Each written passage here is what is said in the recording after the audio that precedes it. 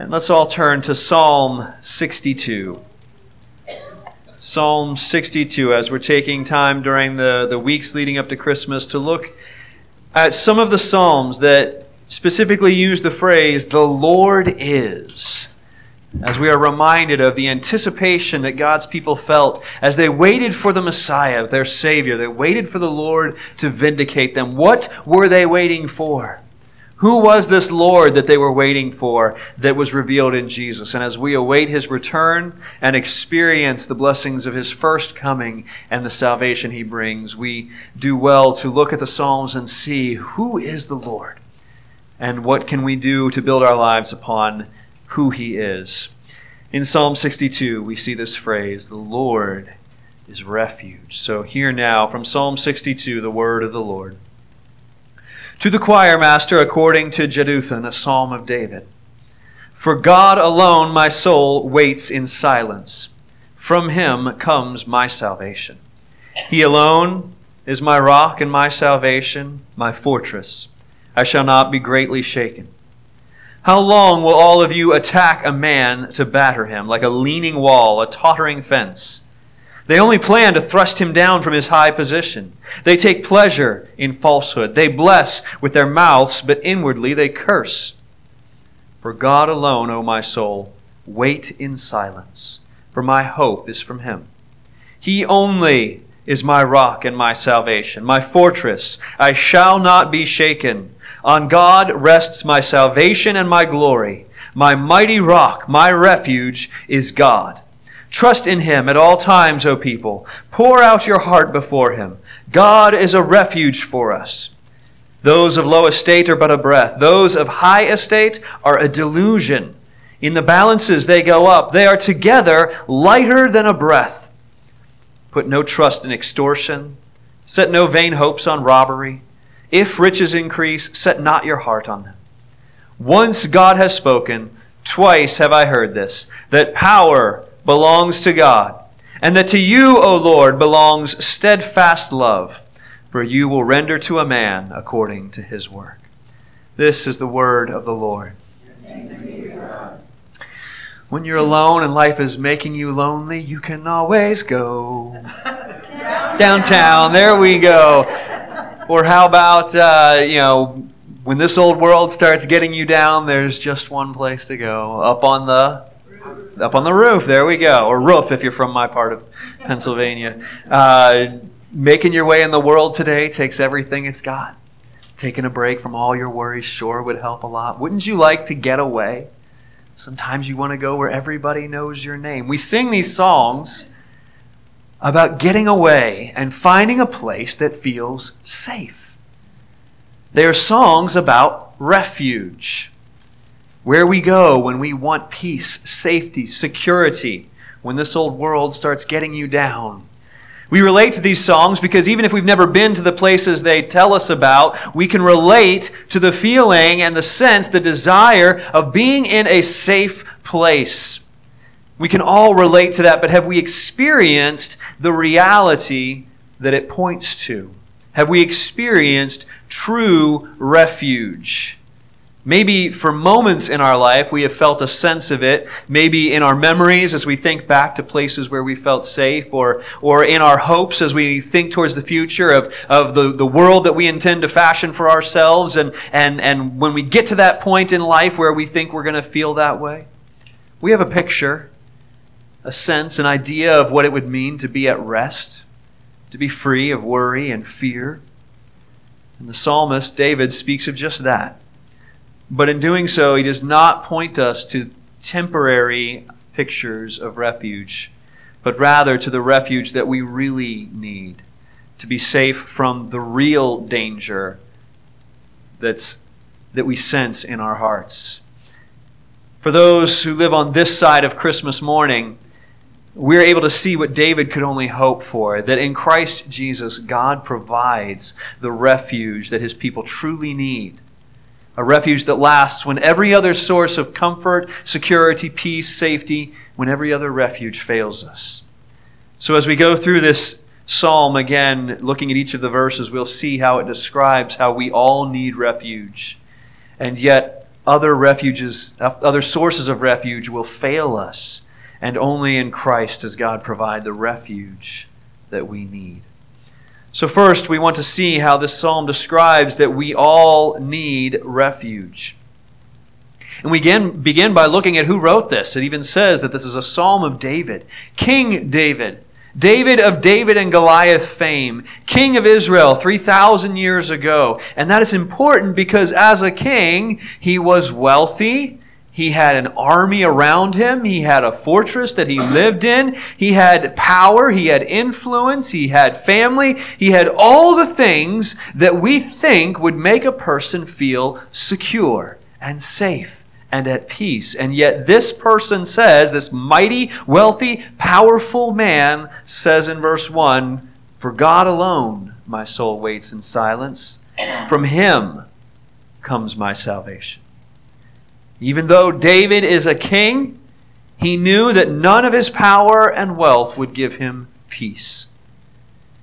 I don't know what it is that you look for and are waiting for to give you that sense of peace and salvation and security. Whether you're waiting for the right home, the perfect home, the right job, the right family, the right number in your bank account, or something else that you're looking forward to, that you believe when you have that, then, finally, then you will be at peace. You will feel safe. But listen to the words of a man who had it all. In verse 2, he said, "God alone is my rock and my salvation, my fortress. I shall not be greatly shaken." Easy to say, David, when you're living in a palace, being waited on by servants, having no troubles, right? The wealthy don't have to worry about peace and security. Well, no. Listen to another writer of songs who was more than wealthy enough to have everything he wanted in life. Biggie Smalls said, "Seems like the more money we come across, the more trouble we see." Now, I've always thought that was a very profound line coming from a gangster rapper who's like his peers arguing that, hey, we got all this money, we've got everything we could possibly want. And then he steps back and reflects and he says, it seems like the more money we come across, the more troubles we see. It's not answering the need of my heart. It's not giving me the security and the peace and the comfort that I thought it would. David describes some of his problems in this way, verses 3 and 4. "How long will all of you attack a man to batter him? Like a leaning wall, like a tottering fence. They only plan to thrust him down from his high position. They take pleasure in falsehood. They bless with their mouths, but inwardly they curse."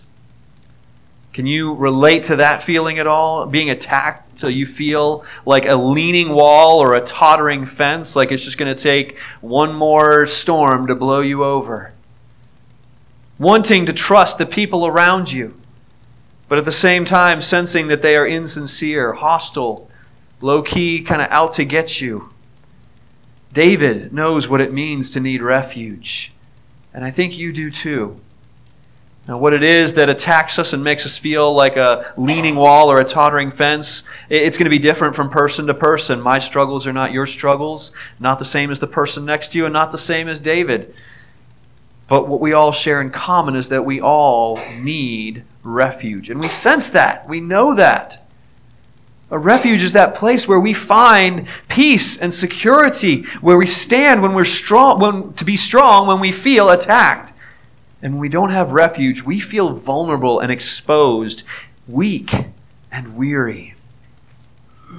And what Scripture reveals to us is that we only see part of the story. We look at a number in a bank account, or we look at the criticism we're getting in an email from someone that we thought we could trust, or we look at troubles going on in our lives and we think that's the attack, that's the battle, that's where the war is happening. And Scripture pulls back the curtain a little bit and says, no, that's not really the real threat that you need to be worried about.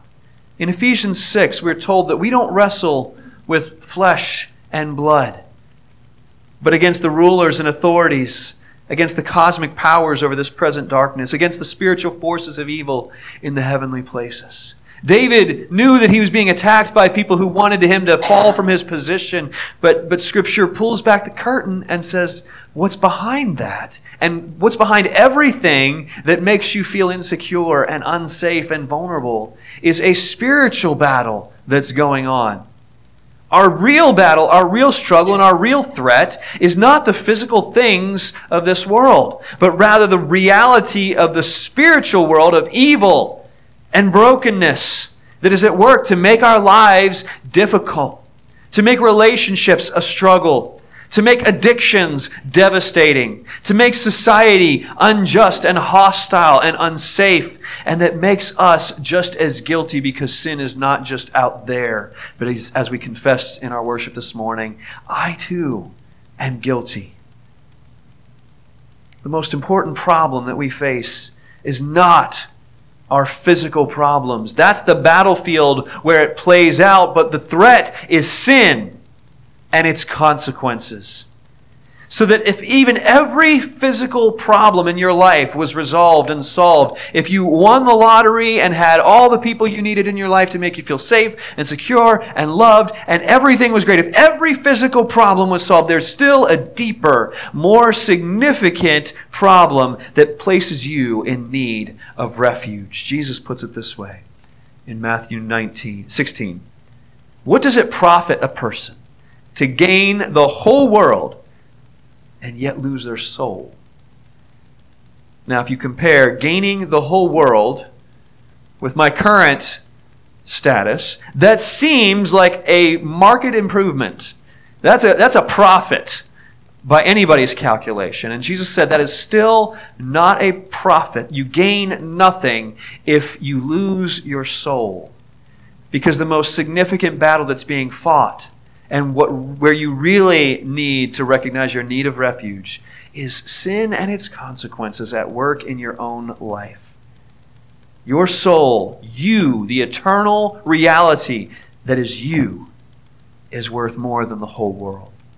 So whatever your condition, whatever your circumstances, you live in need of refuge, of protection, of shelter, and you probably spend your time trying to find it. When we spend our time trying to make ourselves feel loved by others, or demanding to be respected by others, by altering who we are and how we look to try to match some image of who we're supposed to be, when we're trying to make ourselves feel less fearful about the future or less ashamed of our past, when we're doing that, we're seeking refuge. We're seeking refuge from the threat that we feel in our soul, and we have to recognize it for what it is.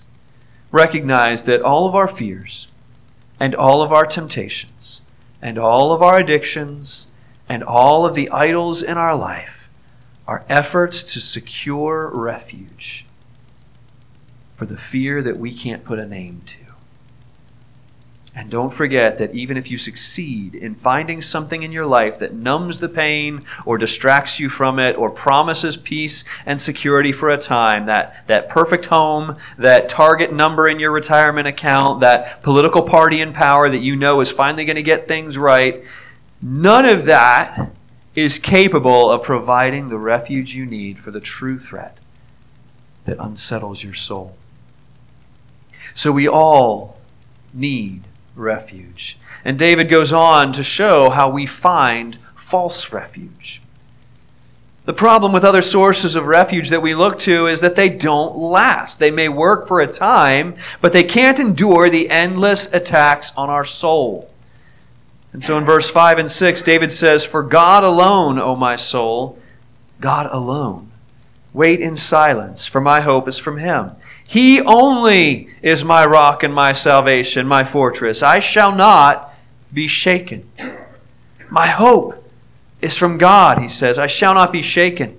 Think of the other things that you look to, that you're inclined to turn towards, to offer you that feeling of peace. Do they offer lasting hope? Or do they simply offer distraction? When you find refuge in a relationship or in entertainment or in a drink, can you honestly afterwards say, "I will not be shaken"? No. And why not?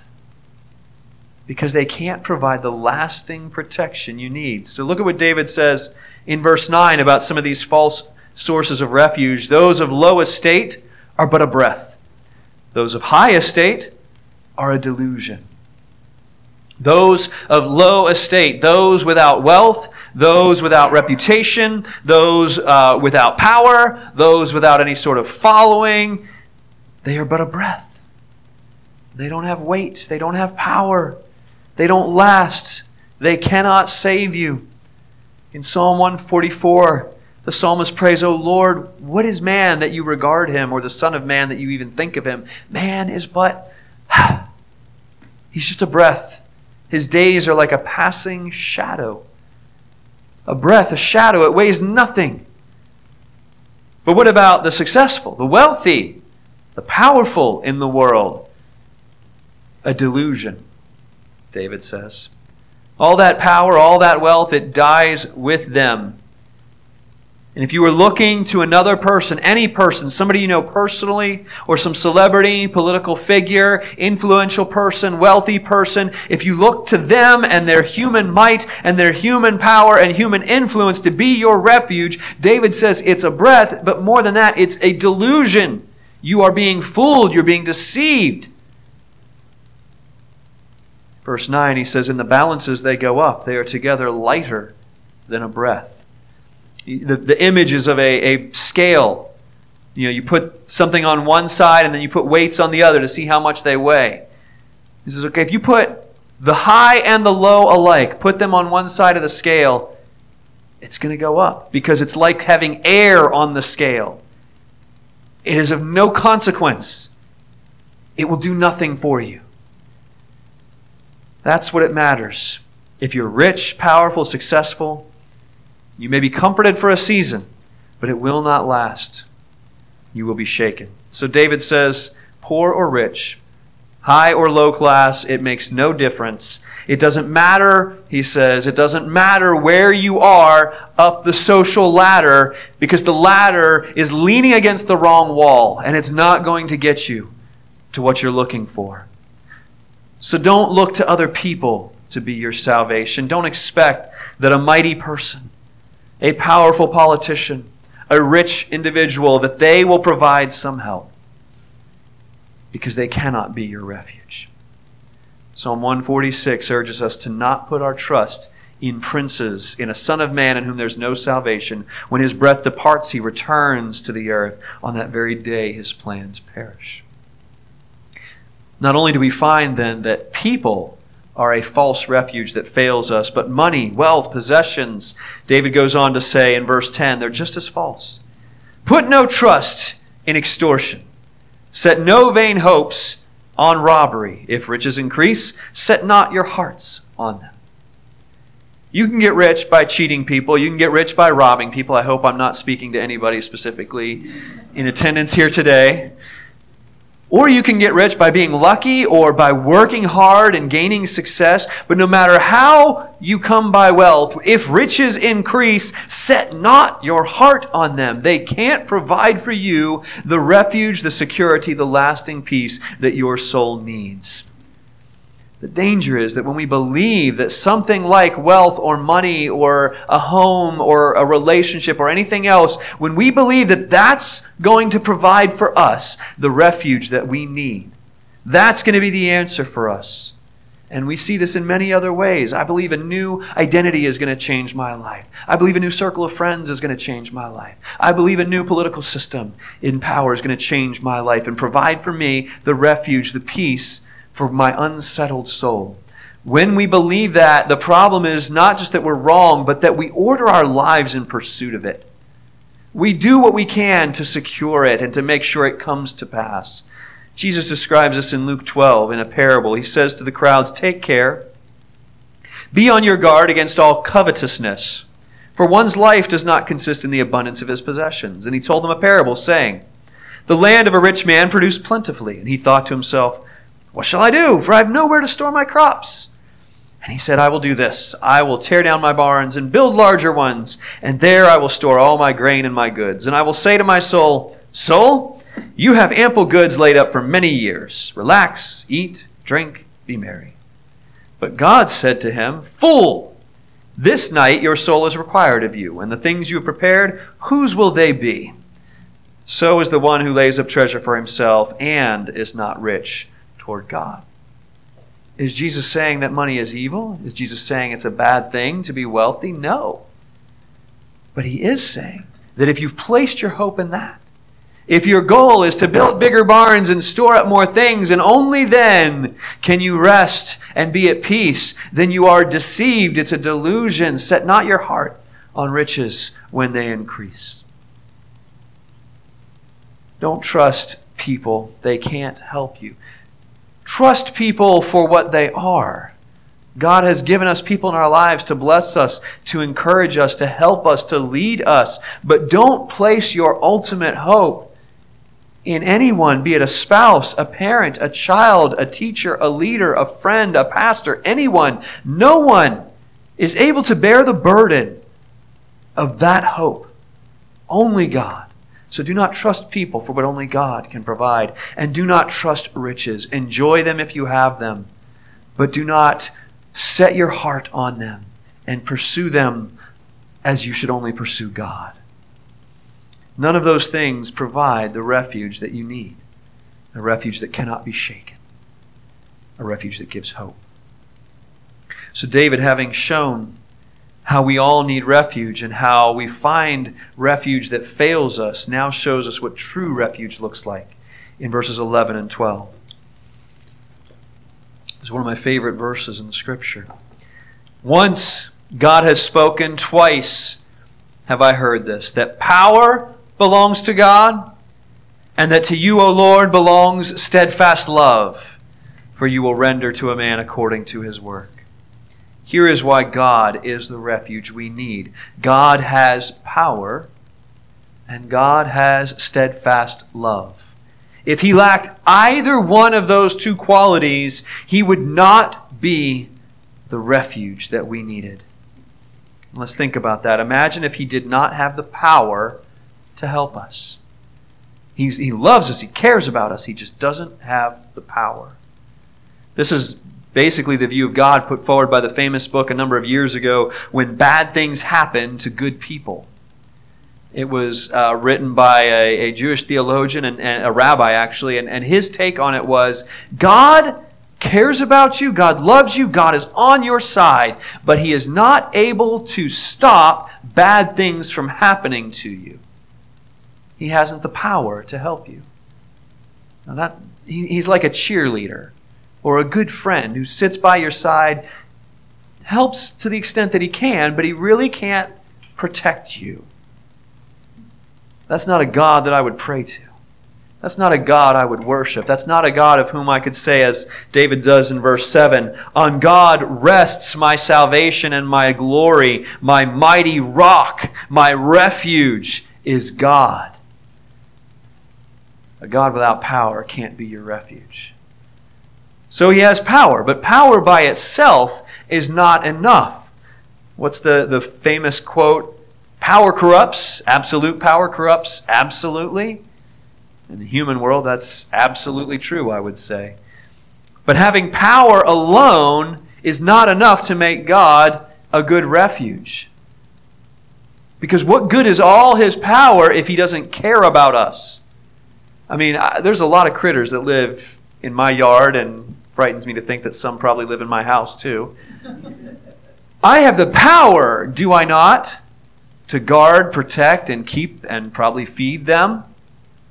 I have the power to protect and preserve every roach that hides in my walls and every ant that crawls across my floor and every raccoon that scratches on my door at night. I have the power to do that. Do I care about them enough to do it? No. I don't exercise my power on their behalf. But David says that God not only has power, but he has steadfast love.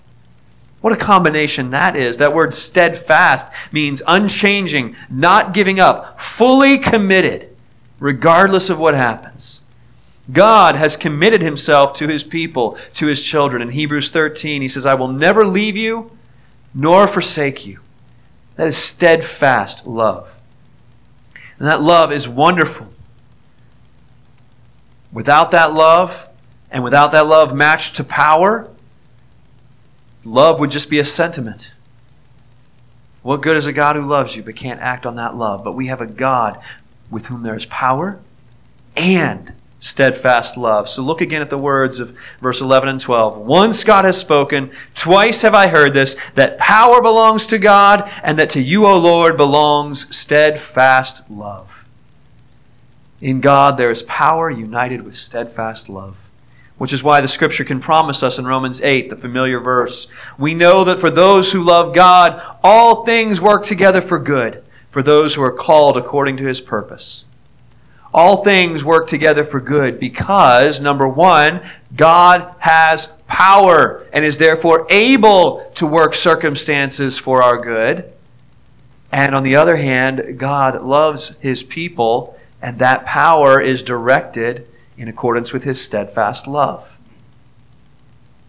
So how do we know God is loving and powerful? How has God spoken this in order for us to hear? The answer to that is something that David himself could not know and did not know, but only hoped and looked forward to, but which we know with confidence.